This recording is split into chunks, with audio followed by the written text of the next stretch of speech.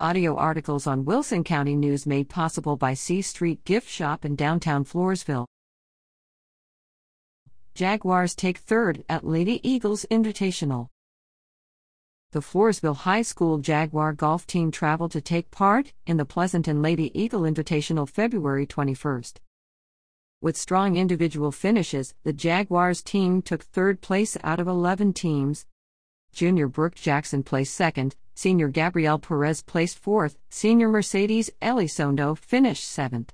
Paula Copenhagen, Eris Bracken, Cambry Angle, and Kelsey Strozier rounded out the rest of the Jaguar players.